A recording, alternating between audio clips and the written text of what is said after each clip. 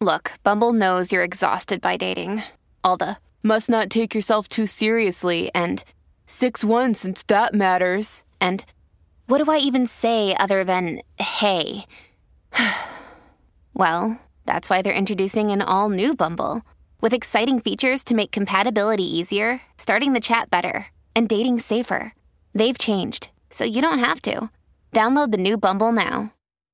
Do you feel like that whole path of getting arrested 20 times is also sort of a form of escapism? It's not normal to have your younger child in the home trying to stop the older child from suicide attempts. Yes, you can say, oh, I don't want to do this, or, you can give demands like that, but you're then told that you're being bad. You're not going to be booked anymore because you're a diva. Welcome back to Redefine You, a conversation for well-being, where we have open and honest conversations. I'm your host, Haley Hasselhoff, and Redefine You is meant to inspire you to look within and guide you to lead a life being grounded in you. Today's guest, Lana Rhodes, is the living embodiment of the Redefine You spirit and a powerful example of the life-changing benefits of self-love and self-compassion. From a juvenile correctional facility at 16 to adult film work and now social media stardom, motherhood, and podcast host of Empowered, Lana is breaking barriers to showcase how one can turn their lived experiences into helping others feel protected. Thank you so much, Lana, for joining me. I can't wait to have this conversation with you. Oh, thank you so much for that amazing intro. Oh, you're welcome. So we start every episode where I like to check in with my guest emotionally, where they're at. So where are you at right here, right now? Right now, in this particular moment, honestly, with pregnancy, because I'm about 6 months pregnant now, it's different every single day because you have so many hormones rushing through your body. So I would say every day I'm waking up in a different mindset. Some days I'm like, wow, this is the best thing that's ever happened to me. Other days I'm like, oh my God, get this baby out of me. I hate it. So it's up and down. And, like everything, it's just, constant trying to find that peace and that happiness and, your direction in life. And so I'm working on it every day. Well, we're so excited to have you on the podcast because you truly are an example of somebody who is currently redefining themselves and using her life lessons to help other women worldwide. But I want to kind of start from the beginning. Let's tap into, you were born as Amara Maples in Chicago, Illinois, and you grew up as a country girl. What was your childhood like? So my parents are actually divorced. So I grew up half in the country with my mom and then half my dad lives in the city. So I would go back and forth growing up.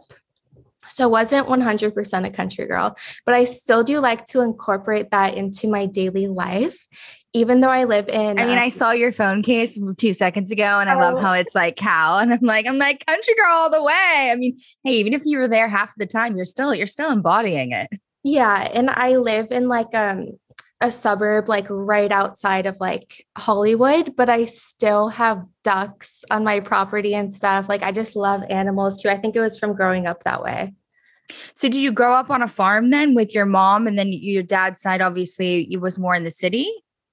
Well, we did have a big backyard at my mom's, but we always had lots of pets. My mom had 14 cats growing up. Oh my God. Lots of dogs. And then on visitation with my father, we used to go to my cousin's farm. And so I had farm animals there. And it was the best part of my childhood was being on that farm. And so that's why I want to incorporate that into my child's childhood when he's here and why I got the ducks and I want to get rabbits and goats, not where I live now. I'm trying to look for a bigger property to move to. Yeah. I think that it's wonderful to have it. We grew up with a ton of animals and pretty much had every kind when we were younger. And it was just a lovely experience. Makes it so special and wholesome having so special. You had maybe that many cats, but we had a lot of dogs growing up. So I feel like I've lived a different life, but it's very, very similar. You talk obviously about, you having to go and do visitation with your father. When did your parents get divorced? So it's actually interesting. My parents got divorced when my older sister was maybe almost 4, and I actually was not born yet. My mom was pregnant with me. Oh, wow. So she went through the pregnancy, most of it almost completely alone, had me. And it's sort of powerful to choose, I think, to get divorced while you're pregnant and vulnerable in that situation. So now me going through this, it's great to have her talk to because she went through sort of the same experience. I mean, I'm sure that you're learning a lot of beautiful lessons from your mother and kind of what her lived experience was back then as well. One of the things that you have spoken to me about, and you said that your sister was 4 while you were pregnant, while your mom was pregnant with you, is that your sister does suffer from a mental health condition of schizophrenia. And I want to know from you, what was that sort of experience like living with a loved one with a mental health condition?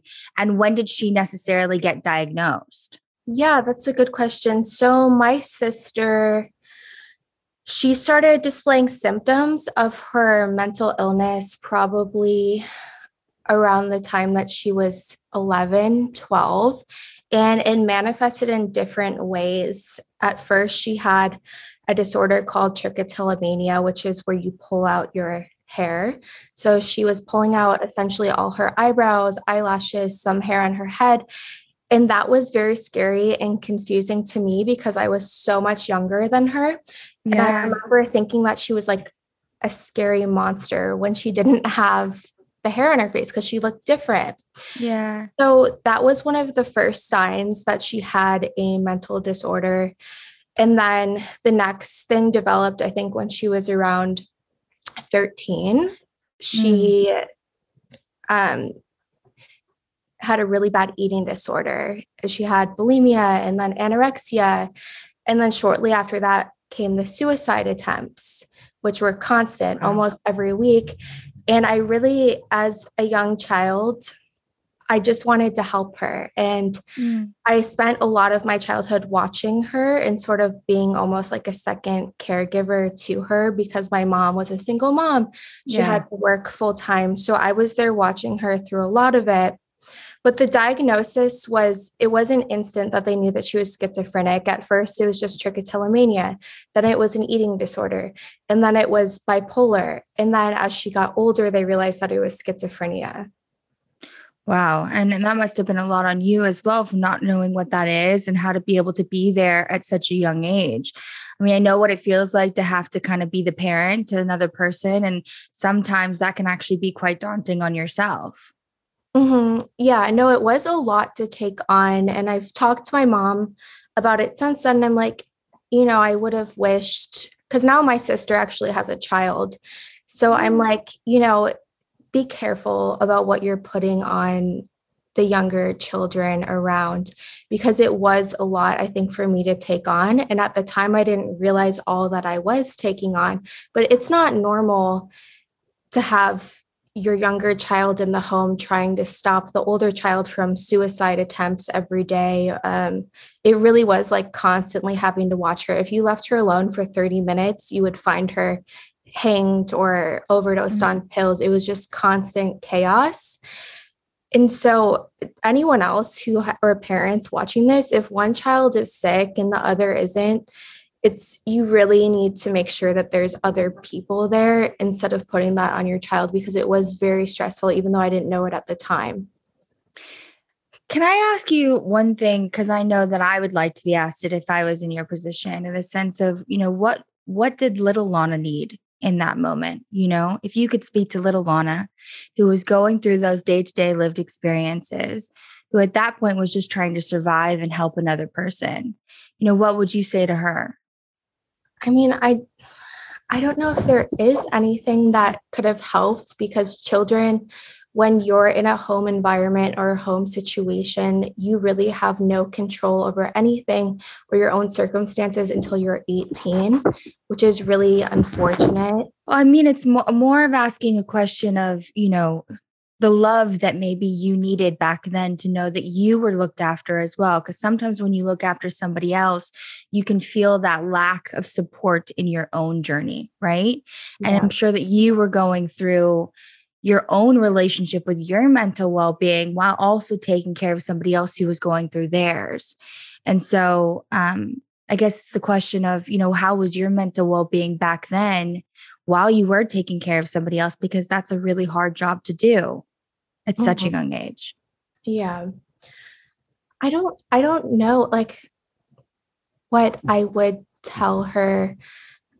When you're young, I don't think that you really process things like that, like, oh, I'm sad right now, or oh, I should talk to a therapist, or oh, I should get help for this. You just don't really think about things like that. So I always just thought, oh, I'm fine. Like once the situation's over, I'm going to go to school or I'm going to go to cheerleading practice and everything's going to be fine. Yeah. Do you think that that's sort of what led you into kind of escaping into films and TV and kind of looking at this glamorized lifestyle? I know you talk about how The Girl Next Door was sort of your opening eyes to just the sex industry in general, and kind of was that first way for you to sort of go, ooh, that can maybe be something that I want to get into one day, and the glamorization of it. Do you think that maybe there was a sense of escapism through watching TV and film like that kind of guided you into that next journey in your life? Yes, 100%. So that was one thing that I did do to cope with the situations. I remember being on Christmas break and my sister was having an episode, and I had a laptop at the time, and somehow I found The Girls Next Door. It was no longer airing on TV. And I just started watching every single episode. And I just thought to myself, wow, these girls, at the time I'm like a child, I'm like 12. I'm like, They have a trampoline, they have a big yard and a zoo at their house, and they're so pretty. Their life looks amazing. And so I guess, going back to your prior question, that's sort of how my young mind got through the circumstances and all the trauma that I was going through, by knowing that when I turned 18, there was going to be an out where I could go be like these girls that I was seeing on TV. So it very much was glamorized to me because they looked like they had this perfect life, which is really deceiving to young girls because it's come out that a lot of that just wasn't the case. Yeah. I've listened to other podcasts with Holly Madison, and which was one of the girls from The Girls Next Door that I was watching. And she's also very unhappy with a lot of her experiences. So it can be very deceiving. And I think it's important for young girls to know that what they're seeing online and what they're seeing on TV isn't necessarily reality. And for many others like myself, I ended up putting myself in positions and doing stuff that I had no business doing because I thought that it was going to be like what I was seeing on TV. I think TV, film representation is a huge thing because a lot of the times they show one story of that industry or one planted thing, especially in reality, everything's edited. And a lot of people don't actually have that mindset when they're watching it for the first time. So it is true to have this sense of you only get to see the good side, or you only get to see the one side to that person's story that may relate to somebody else. And it's important that we paint all pictures of the story so that people actually understand the good and the bad and the different, and then can make their own personal decision off that's something that they want to try in their life or feel like they're getting aspirations or inspirations from that, thing on TV and film or in media. You speak about at the age of 16, you were arrested for taking drugs and being involved in gang robbery 20 times before going to prison. Do you feel like that whole path of getting arrested 20 times was also sort of a form of escapism from what you were dealing with in your childhood? To a certain degree, it was looking for peers who accepted me and just, people. Sorry, my dog is crawling on me. Oh my God, babe. So to a certain degree, just looking for peers who accepted me, and it just, Nini, stop. It just so happened that the people who did were just not good people. And I ended up getting sucked into doing things that I never thought that I would do. which I guess kind of seems to be a common theme in my life. Yeah, but I think that if you break it down to like just teenager to teenager, a lot of teenagers get into that place. You know, a lot of teenagers can get into a place where they start to hang out with a group of people where they feel like they're finally accepted in some aspect, but then they're steered into a direction that they probably wouldn't have gone down if they were by themselves, right? If they weren't peer pressured or they weren't kind of guided down that path. What initially then, I know that you got sentenced to 5 years, but then you only did 1 year. What initially got you into doing a juvie sentence, if you don't mind me asking? So it's actually hard to get sent to a juvenile prison. I guess I had multiple charges, I remember, and I just kept being involved in stuff. When you're a juvenile, you can get arrested, but you don't necessarily get sent to a detention center like an adult. So say you went and you burglarized a car as a juvenile, they wouldn't send you to a jail afterwards. They would just book you and then send you home with your parents, which is interesting. Yeah. So for a long time, I wasn't experiencing the consequences of my actions. So I was like, oh, this is fine, and I just kept going out with these friends and doing what they told me to do. And at the time, I wasn't benefiting financially off any of the situations. I was just kind of there along for the ride, I suppose, looking for the acceptance, looking for love from this guy that I liked. And so after maybe 10 to 15 instances of me getting charges with these people, they're like, okay, we can't have her out here anymore. Like, she just won't stop. And so I ended up. Every time they just sent you home in those incidents, though? Yeah. Yeah, they just send you home. That's so crazy. Which is, right? It's like, yeah. I mean, you go to court after, but even that can take a long time. And then for juveniles, most of the time, they just get probation. Okay. So I was doing all that, and I was going to court. I think I was supposed to only get probation, and I was on house arrest at the time because they were like, we just can't have this girl on the street anymore. She doesn't listen. She's not learning. And I believe that, I think it was New Year's, and I had the guy over to my house and we drank, which obviously you're not allowed to drink as a minor. And my mom was always like, she would call the police on me. Like, my mom's very like a stringent, like, rule following woman. Like, she will turn you in herself if you're doing anything wrong.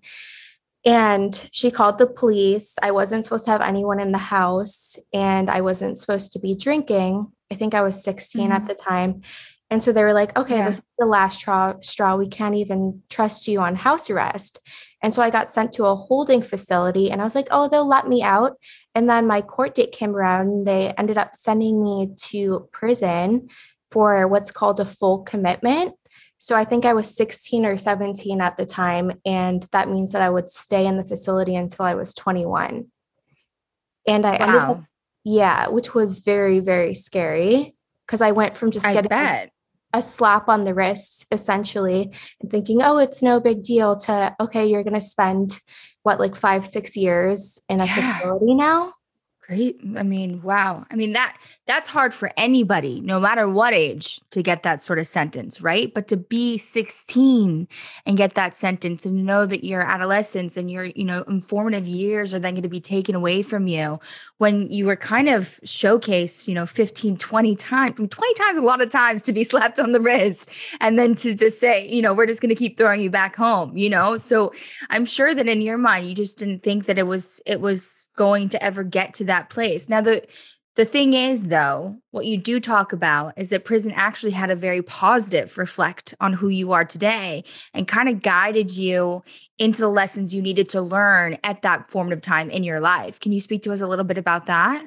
Yeah. So everyone's like, oh, you're crazy when you say this, but I think that going to prison was one of the best things that ever happened to me, because I would not have I would not have turned my life around. I would probably be like everyone else that I was hanging out with at the time, who are addicted to drugs, still in jail, still committing crimes.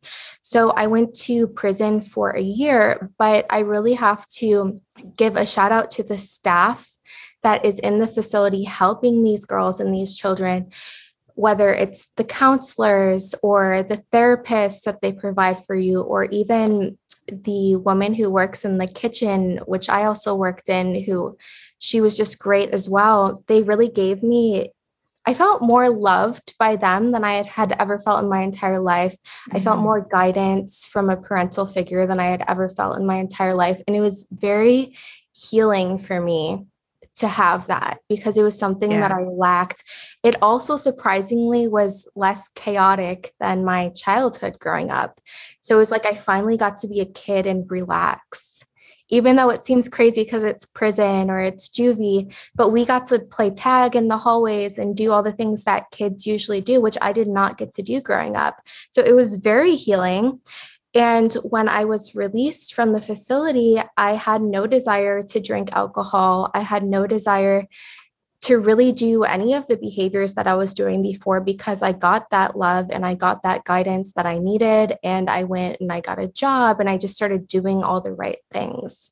And it wasn't because anyone was telling me to or forcing me to do it. It was because I really was just healed from all the negativity and hurt that I acquired from my childhood. So when you got out of juvie, how was your relationship with your mom during that period? And what does your mom do for a living?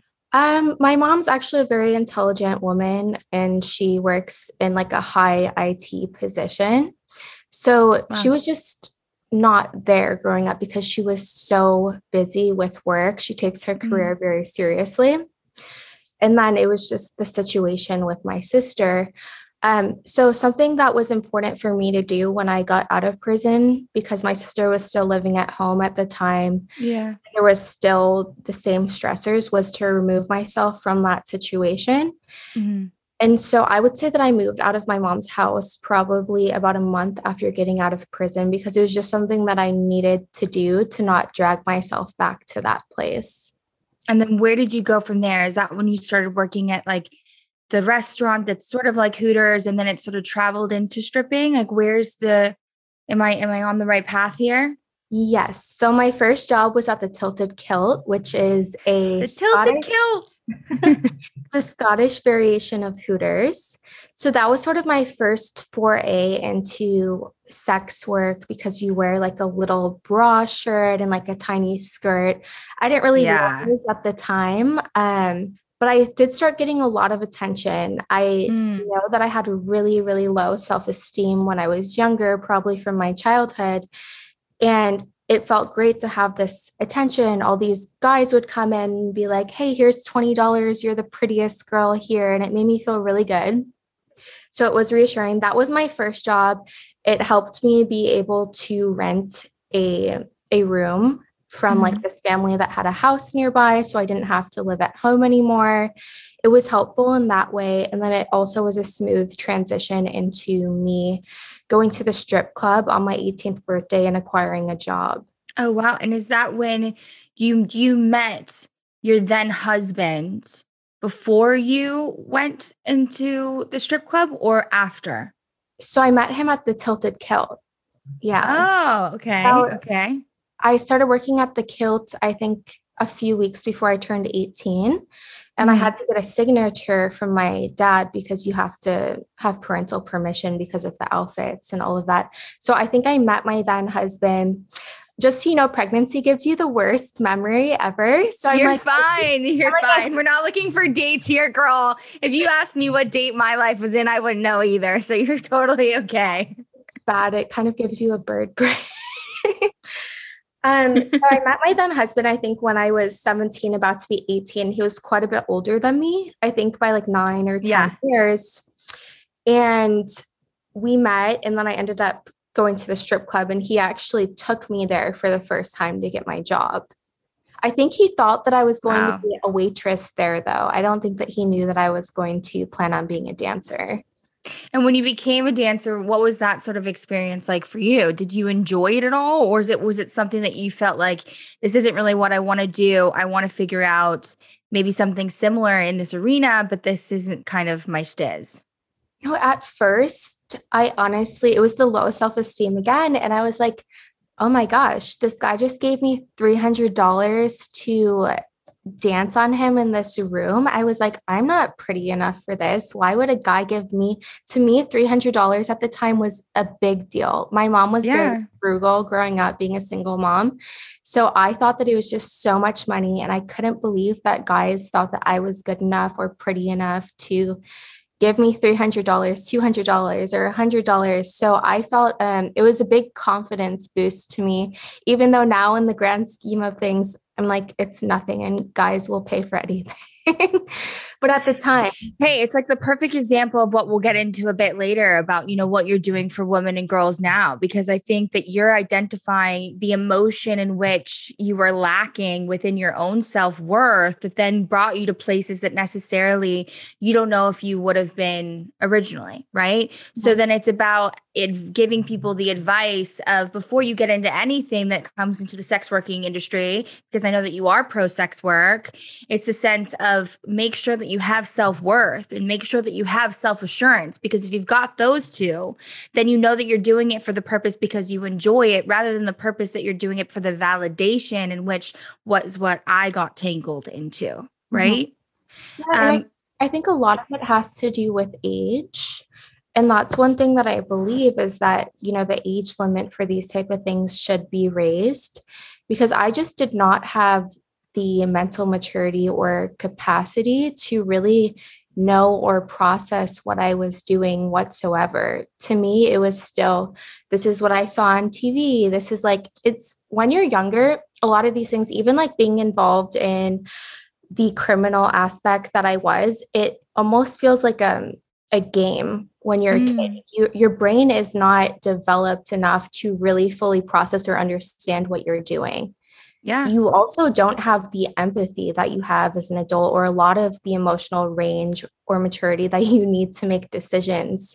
For example, when I was part of these burglaries or robberies with these people, I never thought like, this is someone's house that I'm helping these people break into. It just seemed like it was a game. I didn't take it seriously. But now as an adult, I would look at the pictures on the wall and I'd be like, these people worked very hard for this stuff. You can't take that. It's really, really crazy how much time you need for your brain to fully mature. And I think it's a big thing, especially in sex work, because it's a huge life-altering decision that will follow you for the rest of your life. I think you need that maturity to fully process and make the decision that you're we'll start by like Tilted Kilt, right? Like Tilted Kilt shouldn't be having 16-year-olds, or 17, 18-year-olds get permission from their parents to wear skimpy outfits and, get money from men because they think they're pretty. I think that's where the first thing sort of starts, right? Because then it's the evolution and it's sort of the domino effect of, oh, I'm getting validation here. So where else can I get validation in this arena because it feels so good? And I don't know anything different, because that's what it is. When we're younger, we're starry-eyed, right? We're like new to everything. And that's why people always say, go speak to kids if you're having a bad day, because they think everything's new, everything's glossy. There's no fear to do anything because they don't know what's right or wrong. And so when you kind of have that direction where somebody is telling you actually the wrong is right or the wrong is okay, sometimes it can be a bit confusing and conflicting. Yeah. So let's go into 19 years old. You were flown to Arizona to shoot your first porn. Mm-hmm. How did you get an invitation, and were you excited about this at that point? Because it was something that, back in the day, you looked at the Girls Next Door and it was sort of a piece that was in the back of your mind that maybe someday I could go into this industry. Mm-hmm. Yeah. So since watching the Girls Next Door, that was my first initial, I guess, view into sex work, because essentially they were sex workers. They were having sex with Hugh to live in the house and be his girlfriend, as well as taking nudes for the magazine. And then as I got older, you discover porn, as most adolescent children do. And so then I started researching porn stars, Jenna Jameson, Savannah, Sasha Grey, and watching all their interviews and thinking, once again, their life looks great. They're so cool. I would love to be beautiful like them when I grow up. So it was always something that was in the back of my mind. And I just sort of put it off, and I was like, okay, I'm going to try working at this restaurant first, and then I'm going to try stripping first.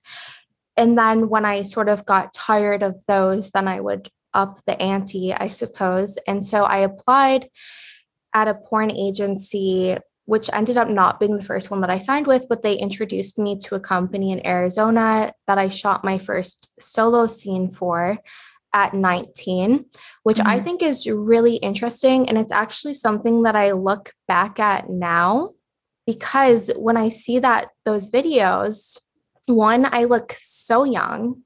I look like a baby, like I shouldn't even be naked on camera.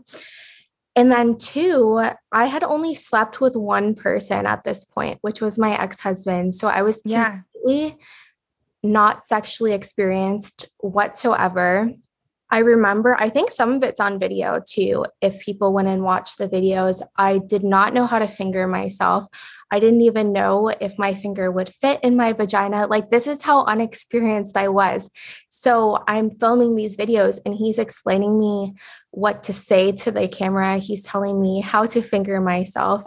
If people think that's who should be recorded naked and doing these things, like it's I think that it's wrong. When I watch it, it's very, very disappointing that I was exploited like that, even though it's something that I signed up to do, because it's very clear to me that I should not have been doing that.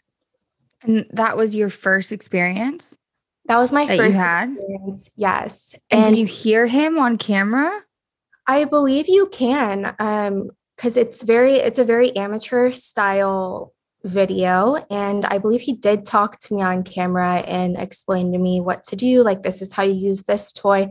And at the time, I don't think I could even fit toys inside of me. And he had to tell me how to finger myself.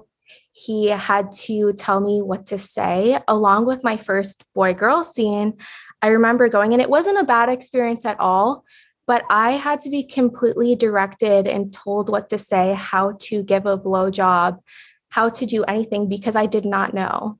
Like, that's a baby. I mean, that's what I mean. I mean, my heart drops and my heart sinks, because the thought of that was even recorded, and there was a guy that was guiding you into how to do something like that, when I think that you were so new to the whole experience and so green to the whole experience of even just exploring your own sexuality, which is a perfectly okay thing. You know, I'm not here to say like exploring your own sexuality ain't a bad thing. But what I'm saying is, like, you weren't given that opportunity to even explore your own sexuality. You were, the first time you had to do that, it was more of I don't want to say the word force, but it was more of a directed thing that happened with you. And so for you to look back and be like, oh, I was so young, I was so green to all of this, and how could they not see that I might have been too young to put myself in that position? It's a lot. And, you know, I always want to say thank you for just sharing these experiences, because I'm sure tapping back into them brings up a lot, and that's only normal. You know, I'm obviously quite naive to the whole porn industry or sex working industry. And so I kind of wanted to dive in with you a little bit as well, even after hearing those first couple experiences that you had. It kind of, you know, how are you presented with each adult film, and like, how much control do you have to say like what you can or what you won't do before you sign on to the job? Who sort of gives you that, you know, schedule per se? So most girls getting into the industry at the time when I was in the industry, they had agents. It was just the thing that everyone did. And so the first agent that I had, he was very like, okay, you're going to do this, you're going to do this, you have shoots for these people. The industry is very, in a way, you know, the girls are disposable, which you're told that when you come into the industry, like, you're disposable. Our relationship, yeah, they tell you that. And they say our relationship with the producers is more important. So the agent's goal is to get you to do as much as you can for as cheap as you can. I mean, I'm also very upset right now. And also to let you know, keep going. Very pliable. So yes, you can say, oh, I don't want to do this, or, you know, you can give demands like that. but you're then told that you're being bad, you're not going to be booked anymore because you're a diva. Say like you say, no, I don't want come on my face. Could you please do it somewhere else? Then you would get reprimanded and told that you probably wouldn't be booked again because that's what they want. Were you living in a house with other girls at the time, or were you living on your own with your husband? No. So me and my husband had broken up at this point, gone on a separation, and my first agent flew me to him and had me stay in his apartment in the room across from his, and I shared a bed with another girl. And then after that, I think I stayed there for a few months, and then he actually wouldn't let me move far away from him. He said, you have to stay in Woodland Hills, which is the area where most of the porn is shot, and had me get an apartment in the same building as him so he could watch what I was doing. And he also did not want me to have boyfriends, date, or do anything that wasn't work related. So it was very much controlled. Yeah. And I think at that age as well, when you're wanting to sort of climb the ranks because you still have this idea of, if I get to a specific place, I'm going to get into, the girls next door, I'm going to get into that sort of arena of things. You're probably fearful, I'm assuming, to speak up for yourself in an aspect. I mean, I know, like I said, I'm very naive to all this, so excuse me if I say the wrong thing, but I just want to say, I think many people, when they think of sex workers, they sometimes think that they can be groomed or they can have a pimp. And I want to know, have you experienced that? Do you know friends that have experienced that? In the porn industry, so I will say it's a known thing that some agents are more pimp-like than others. So I had two agents during my time in porn. The first one was what I just described, and he is known as one of the best agents in that industry, but it did not work for me. It took me a long time to stand up for myself and say like, hey, I can't work with you. You're yelling and screaming at me. I want my freedom to live my life and date and be, a normal human who doesn't just wake up every single day and go and shoot porn. So I actually quit. I left that agent, and then I came back, I think 4 months later, and I signed with a new agent, which was a much better fit for me and a more positive experience to work with.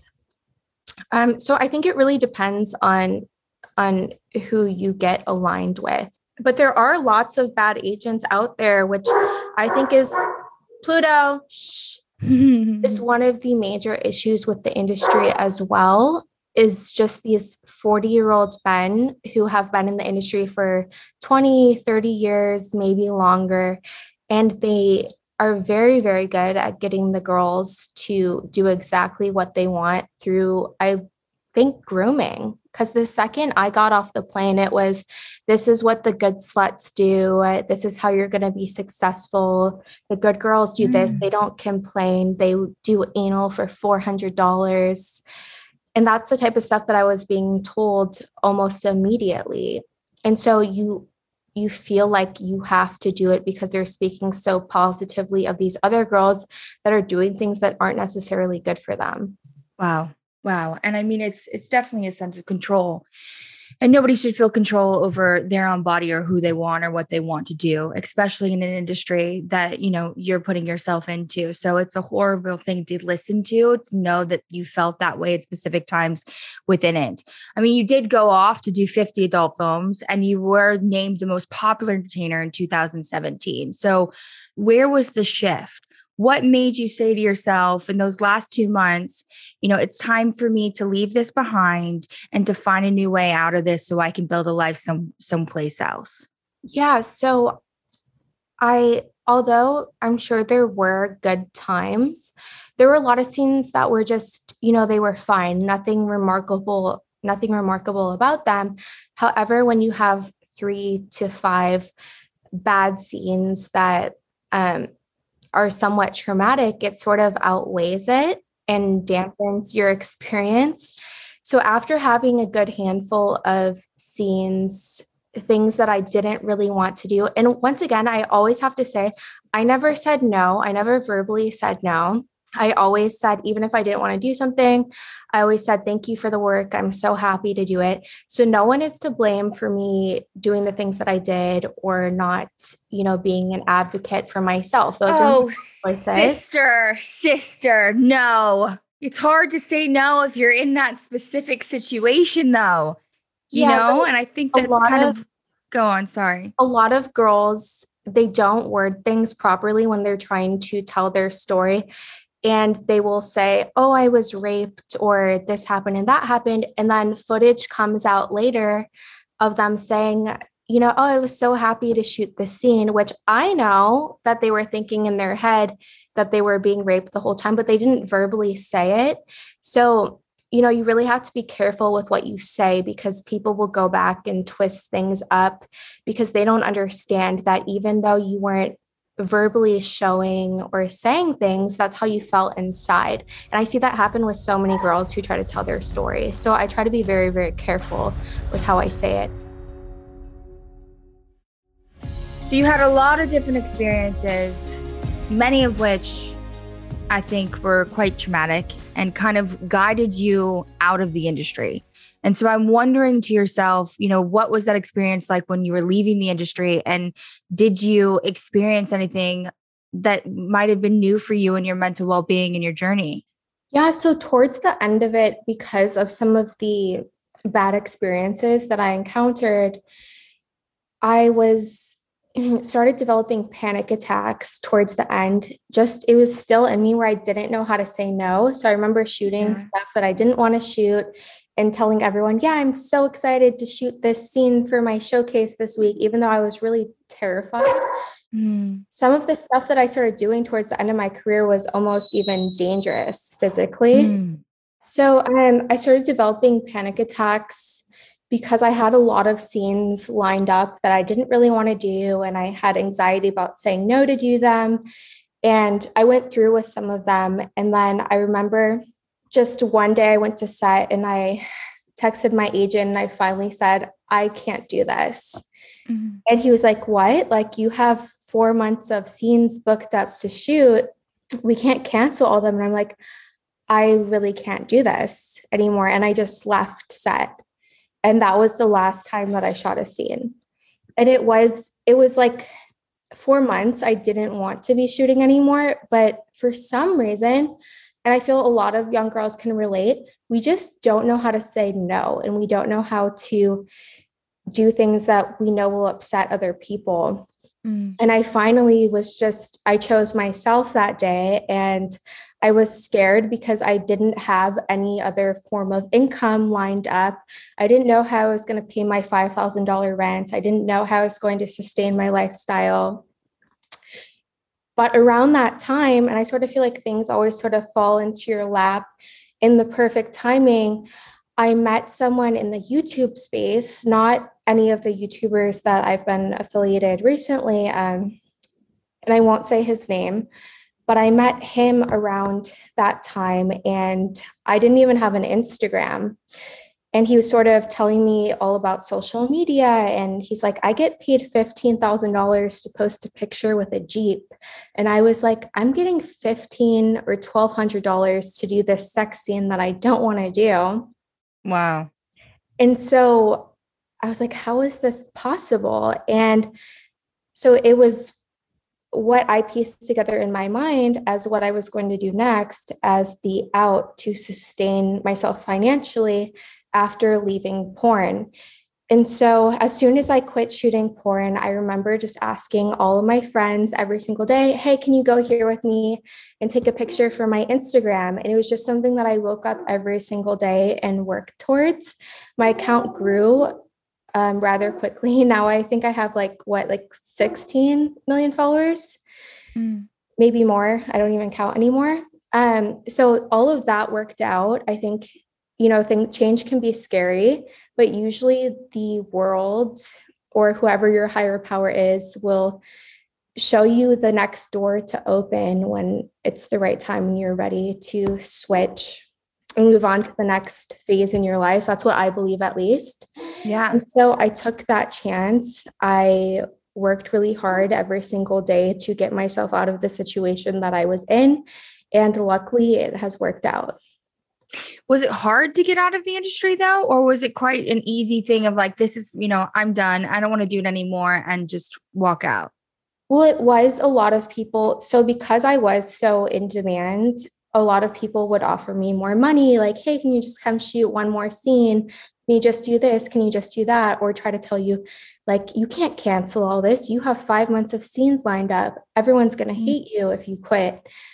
But at the time, it did not matter to me anymore. I was on the edge and I was just going to be dead if I had to keep doing it. Well, I'm very proud of you for making that switch in your life and that you were able to recognize that when one door closes, two doors open, and you went onto a different path and look into where you are today. Yeah. I want to talk about sort of the healing work that you've done from that, because I can only imagine, leaving that, being so stern, not having, the voice to say no for so long, and then all of a sudden saying, no, no more, I'm done. There has to be some sort of trauma that might have been relived within your body. And I'm curious to know if you've done the healing work to sort of identify the triggers that come along with it.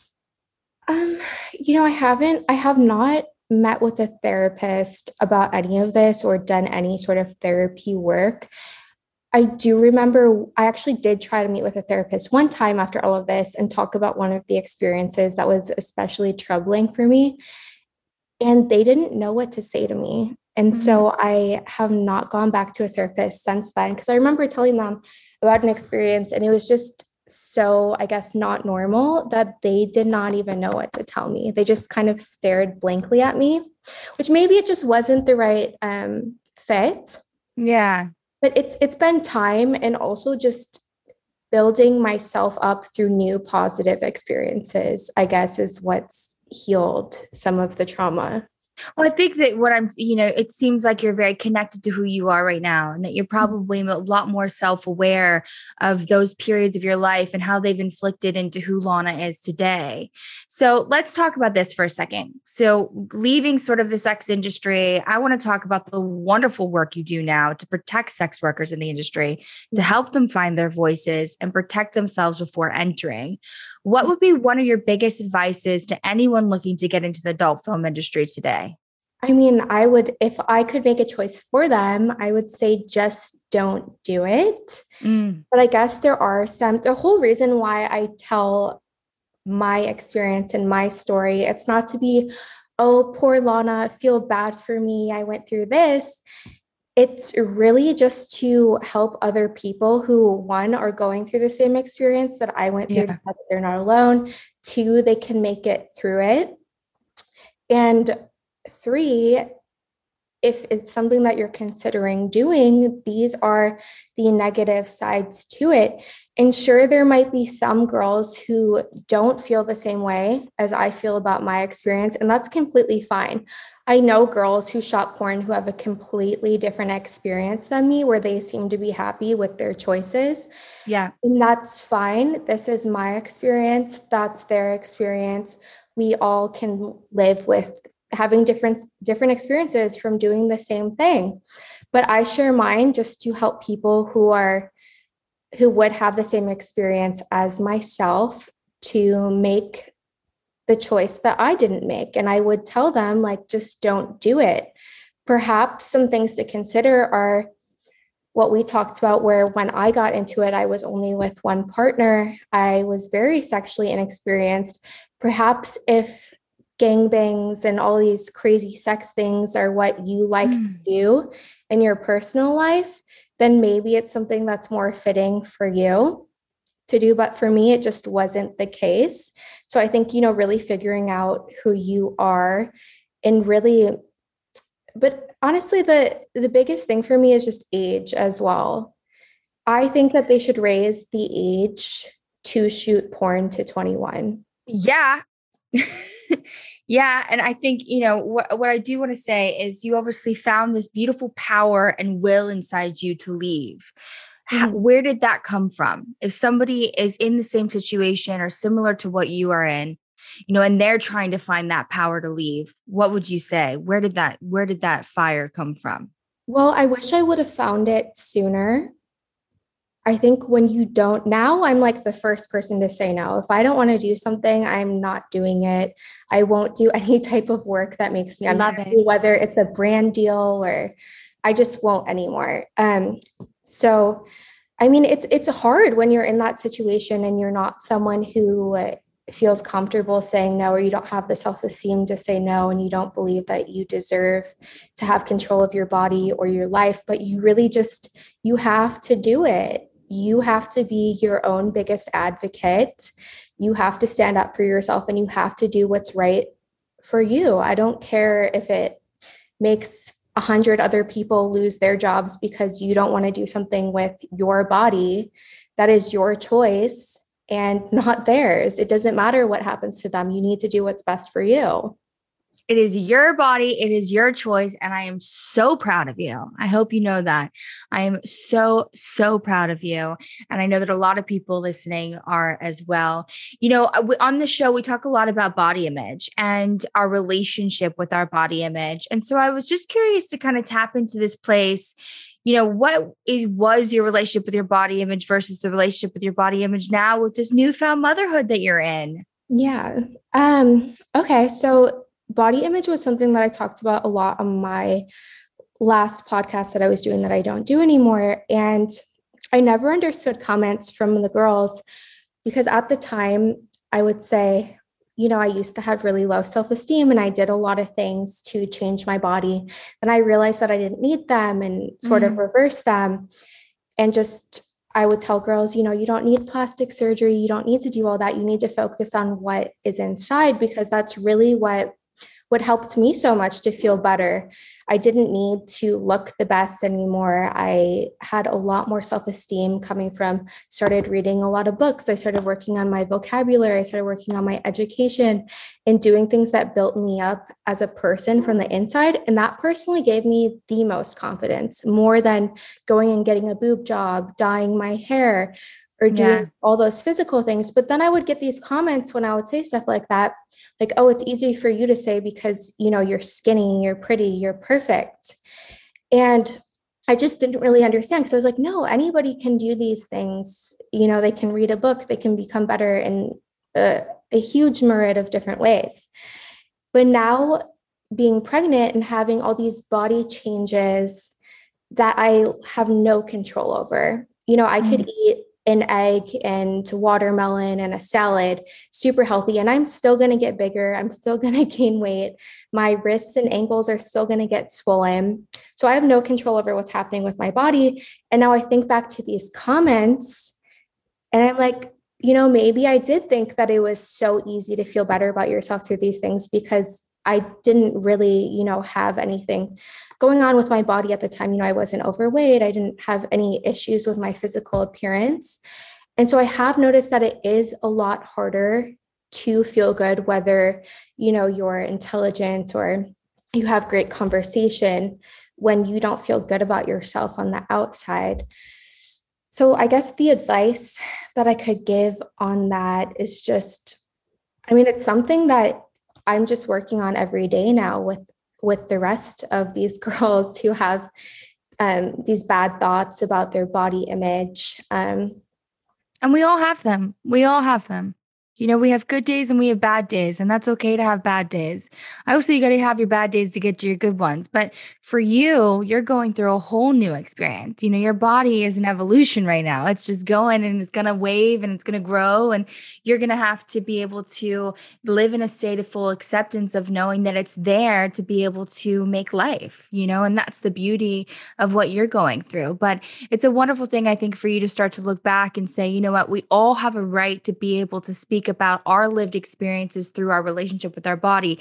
It doesn't mean that one size should be favored over the next, because that should be the preferable way of saying that because they're that specific size, they're okay, or they don't have the right to feel a specific way. We all have a right to feel a specific way, and we all have a different definition of what makes us feel good. Mm-hmm. Yeah, definitely. I just, you know, I don't really have any great advice on how to feel good because we're all going to think the things that we feel about our body. And I think it varies every single day. And it's just, For some people, it's a constant battle. I know for me right now, it is. It's something that I really struggle with my pregnancy.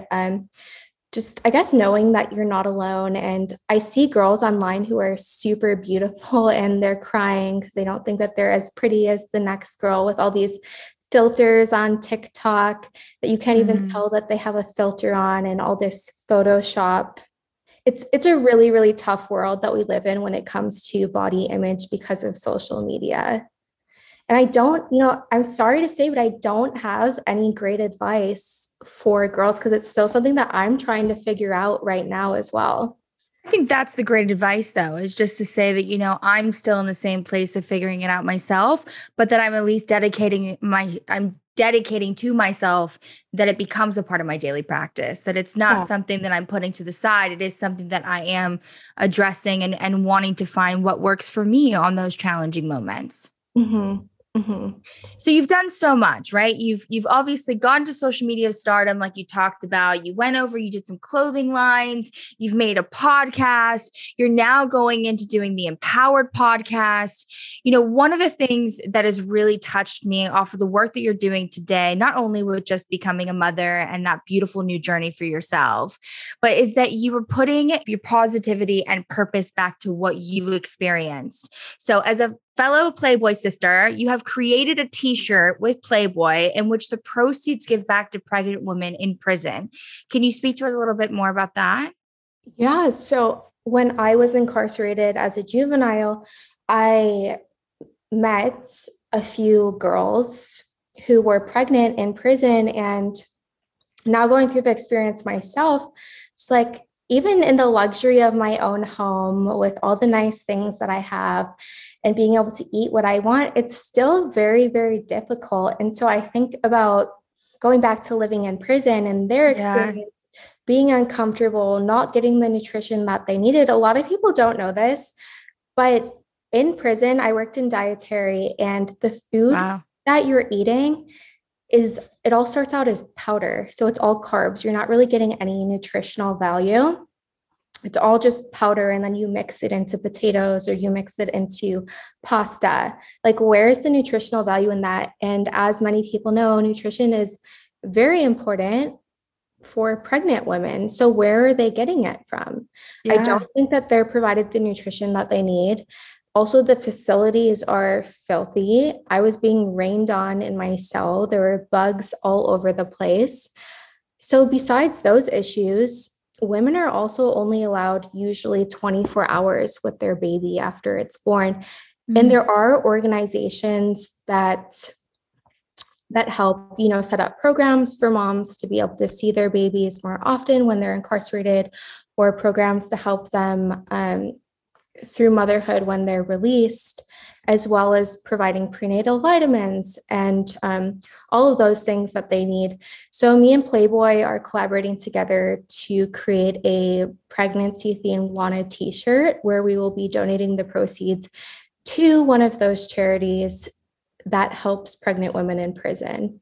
Because I just can't even imagine, I complain all day long about my pregnancy. Can you imagine? Yeah. Well, I think it's amazing what you're doing. It's so beautiful to see that you've put your pain to purpose. You're finding ways to not only in your own personal journey with motherhood, be able to give back to what you see needs to be able to be changed.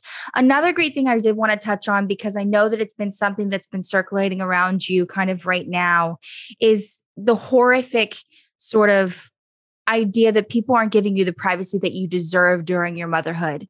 And I want to applaud you, by the way, for not letting people know who the father is and allowing yourself to keep that dear to your heart, because I think that that is a beautiful thing and that you have every right to keep whatever you want private in your life.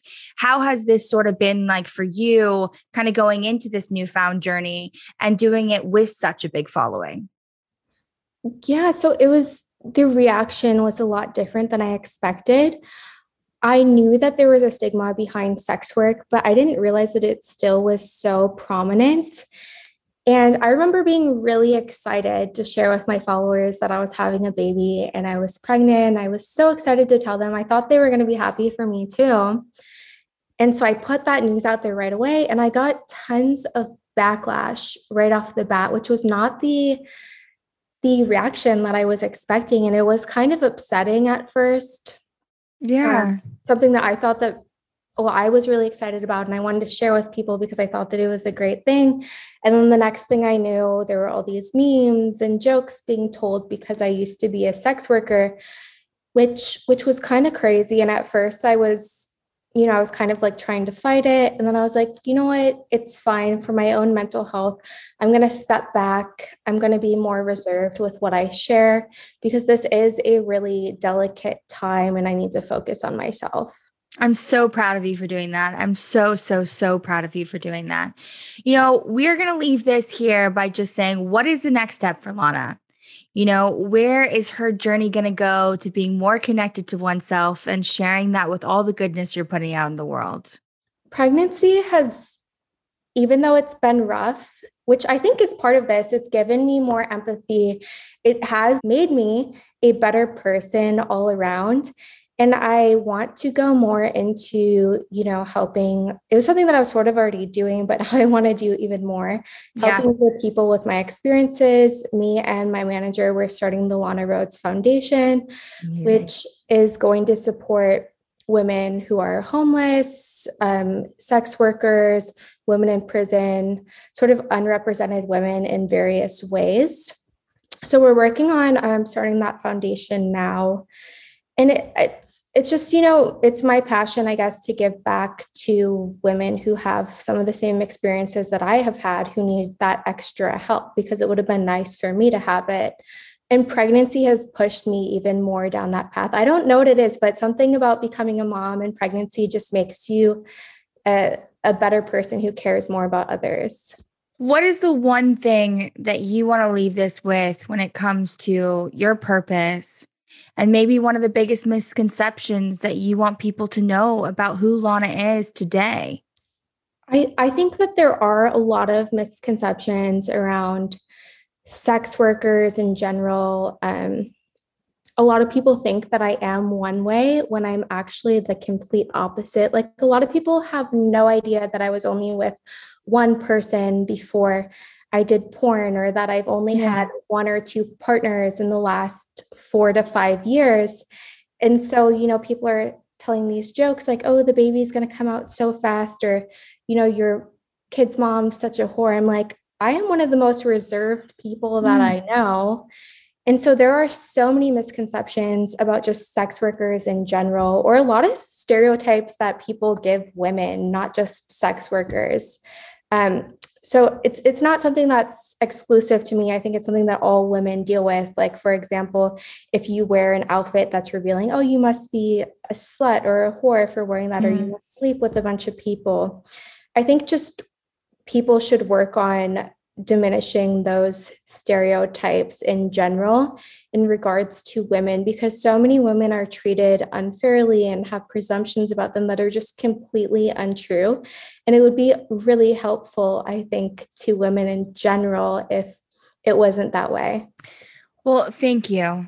Thank you for just being a true example on how you can always have the power to redefine yourself, and that our journey to find oneself is actually ever evolving. And that you have the power over who you are, no matter if you're in the public eye or not. You know what I mean? You know who you are. And you're a wonderful, wonderful woman who is trying to put her pain to purpose in all the right areas. So as we leave every episode, we like to ask you a couple questions that tap into what make you you. We speak so often about building your personalized toolbox to lend to your emotional journey. So what served you the last time you had a flare-up or a challenging moment? This is something that I found recently that I think is really helpful. So with pregnancy, your emotions can be really up and down. And I've noticed myself getting in depressive thoughts and, moods more often than I did before. I'm like, well, this really isn't good. And so I'll take the time when that happens to write down why. I figure out the reasons why I'm feeling this way. I write them down, and then I come up with a few solutions for each one.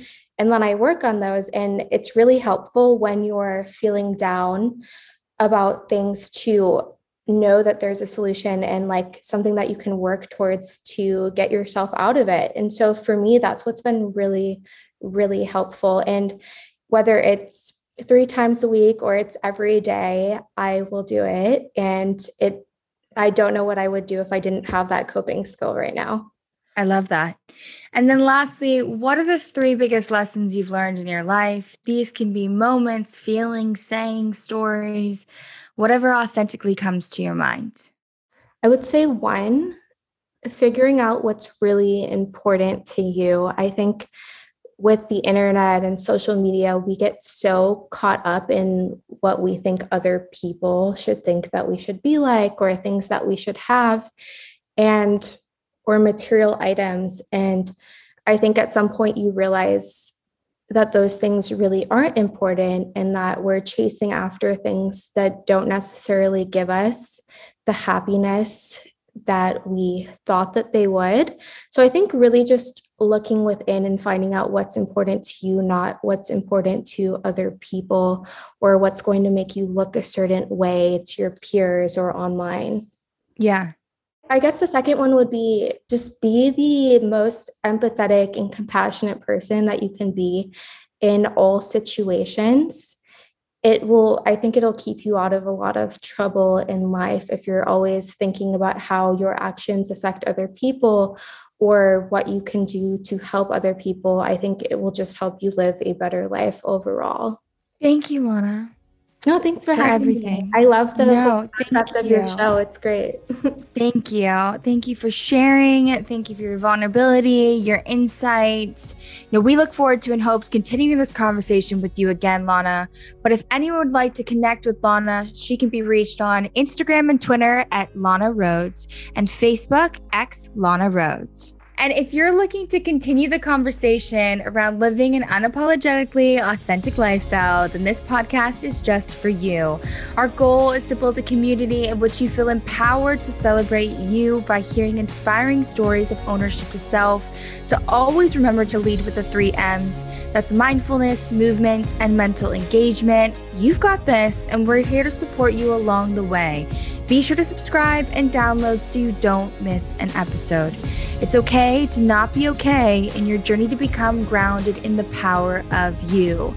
Now, some of the topics we discussed today may have been triggering. So if you're in need to speak to a crisis counselor, please text HOME to 741-741 or head over to projecthealthyminds.com/guide to find mental health resources based on how you're feeling or what you're going through. This has been a Stage 29 podcast production. The podcast is executive produced by Haley Hasselhoff, Patty Ciano, LaFern Cusack, and Stephanie Kaysen. Our audio editors are Jackson Ruff and Jonathan DeMatti. Callie Keltz is the social media producer, and a special thanks to the rest of our podcast crew, Rawani Horenegay, William Cusack, Lisa Clark, Katie Brown, and Morgan Kaler. This podcast has been produced by Stage 29 Productions for entertainment purposes only. The contents of this podcast does not constitute medical or professional advice, do not reflect the opinions of this company, any of its parent companies, affiliates, subsidiaries, promotional sponsors, or advertising agencies. The views expressed by the host and the guests are their own, and their appearance on the program does not imply an endorsement of them or an entity they represent. For more information, please go to stage29.tv.